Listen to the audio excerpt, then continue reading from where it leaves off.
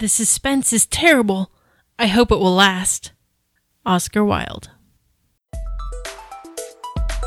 You're listening to Writing Roots, brought to you by Aspen House Publishing. Welcome to Writing Roots. I'm Lee Hull. And I'm Lee Esses. Do you remember that graph you were taught in literature classes about story structure? You know, that nice, steady climb, and then the sudden drop after the climax? Throw it out the window. It was wrong. If you're looking at it from a very, very far distance, yes, that might be what it looks like. But that steady climb has so many hills and valleys, or at least it should have so many hills and valleys. As your main character struggles, kind of gets somewhere, and then fails a little. And then struggles, kind of gets somewhere, and fails a little. And then that drop after the climax of the story, it may not actually go all the way to the bottom because the world should have changed in some way. Today we are talking about one of my favorite tricks of the trade, and that is the yes, but. It is those little hills and valleys that you'll see in that climb up to the end of the story. The phrase yes, but comes from your character succeeding, but at a price. Yes, he managed to get into the capital city, but it cost him the rest of his money and one of his friends to get there. This is a very common device to give readers satisfaction and tension and drive the story forward while still resolving some pieces along the way, so you're not giving your readers anxiety attacks. One of my favorite examples of this comes from the TV show Supernatural. The main characters are dying pretty much every season, but they come back. In one episode, like 20, 30, 40, 100 times. That was a good one. I have to see that one again. I love that episode. Tuesdays. But one particular episode, one of the main characters dies, and the devil brings him back to life. So yes, Sam is alive again, but now they owe the devil a favor. So the base of this concept is something is resolved, but there's something else that needs to be dealt with now. And this is very common when you have multiple plot lines or subplots in your main story. This is not necessarily subtext. We spoke about subtext a few episodes ago. That is what's not written about what's happening that your readers can infer.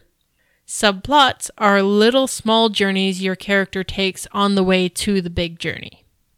So one of the most common examples of a subplot is in a fantasy book, you'll have a romance subplot. Or don't. You don't have to. I'm just saying it's common. It's one of the best examples of a subplot. Yes, romance is very common as a subplot. It's not necessarily something that needs to be dealt with in the grand scheme of things, but this needs attention right now.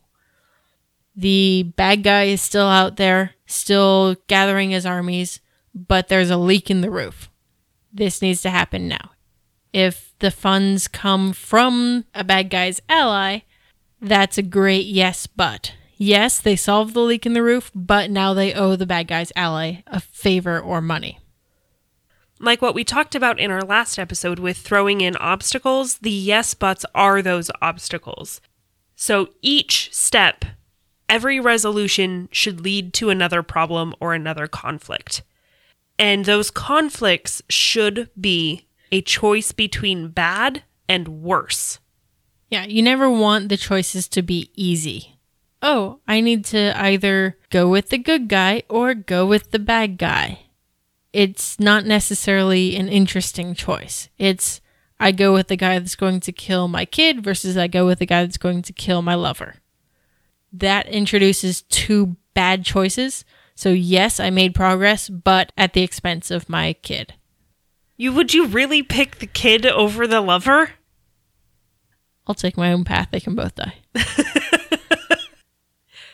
So one fun example of this is the Disney movie Frozen, the original. Elsa finally accepts her powers. You know, there's a little bit of buildup in the beginning of the show about her trying to suppress everything. She finally accepts herself for who she is, but it sets the kingdom into an eternal winter. So yes, it's great that she's finally taking control of her own life, but at the cost of the entire kingdom. And that really set off the entire story. In this particular case, it was a yes, but. So as we teased to in our last episode, there are ways to do this without making the hero a victim or seem unsuccessful, because your character will be knocked down. They should always have failures, but they shouldn't be a failure. Having these little successes helps them take the next step on the journey. Because realistically, if all I'm doing is bashing my head against a wall, or if all I'm doing is strolling down the street with no challenges at all, either way, it's boring. There's no ebb and flow. There's no emotional tension and release. It's just the same problem over and over again instead of new challenges as you progress down the street. They can have small successes that create bigger problems. One of my favorite examples of this is in The Way of Kings, the first book of the Stormlight Archive series. One of the main characters, Kaladin, his whole goal is to save his bridge crew. The bridge crews are sent ahead of the army to go lay bridges across cracked plateaus and bridge from one plateau to the next. And they're shot at by the enemy because, well, they're undefended, they're armorless, and if they can't get the bridges in place, then the army can't get across and they win the prize that's on the plateau. Well, Kaladin doesn't see the big picture of it. He just wants to keep his crew from dying, which he does, but he absolutely destroys the army's chance at succeeding in this really crucial battle. So the reader is rooting for him because you like the characters, you like this bridge crew, you don't want them to die, but then you see the fallout and go, oh no. And there are so many consequences that have to be paid. Of course, this concept of tension and release doesn't necessarily just apply to progressing your story. It's a great way to relieve your readers, and humor is one of the best tools for that. Like Joss Whedon says, make it dark, make it grim, make it tough, but then tell a joke. Just do it. Just tell a joke. Of course, having a sense of humor is vital to this, or at least having an editor with a sense of humor is helpful. Both the yes but and the tension and release, both of these tools go hand in hand because they are breaking the monotony of your story in some way.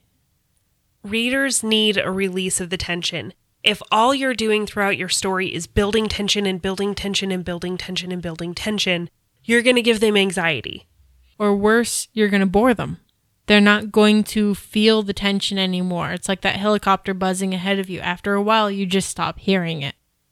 It's also those failures and those small successes that keep them going because they feel connected. They can understand those moments. This yes but is also a great way to advance your villain's plotline as well. Because, like in this supernatural example, the cost for your character's successes can be enormous. And who benefits from the main character's costs? The bad guy. Giving your bad guy successes throughout the story heightens their villainy, and giving your good guy successes at a cost empowers your bad guy as well. As you're trying to think about what yes but moments you can do, look back at the Throw the Obstacle episode. What are their challenges? What things shouldn't happen to your character because it's their weakness? And then use those.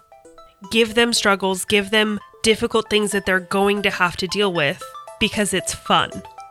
Yes, but... Write selfishly.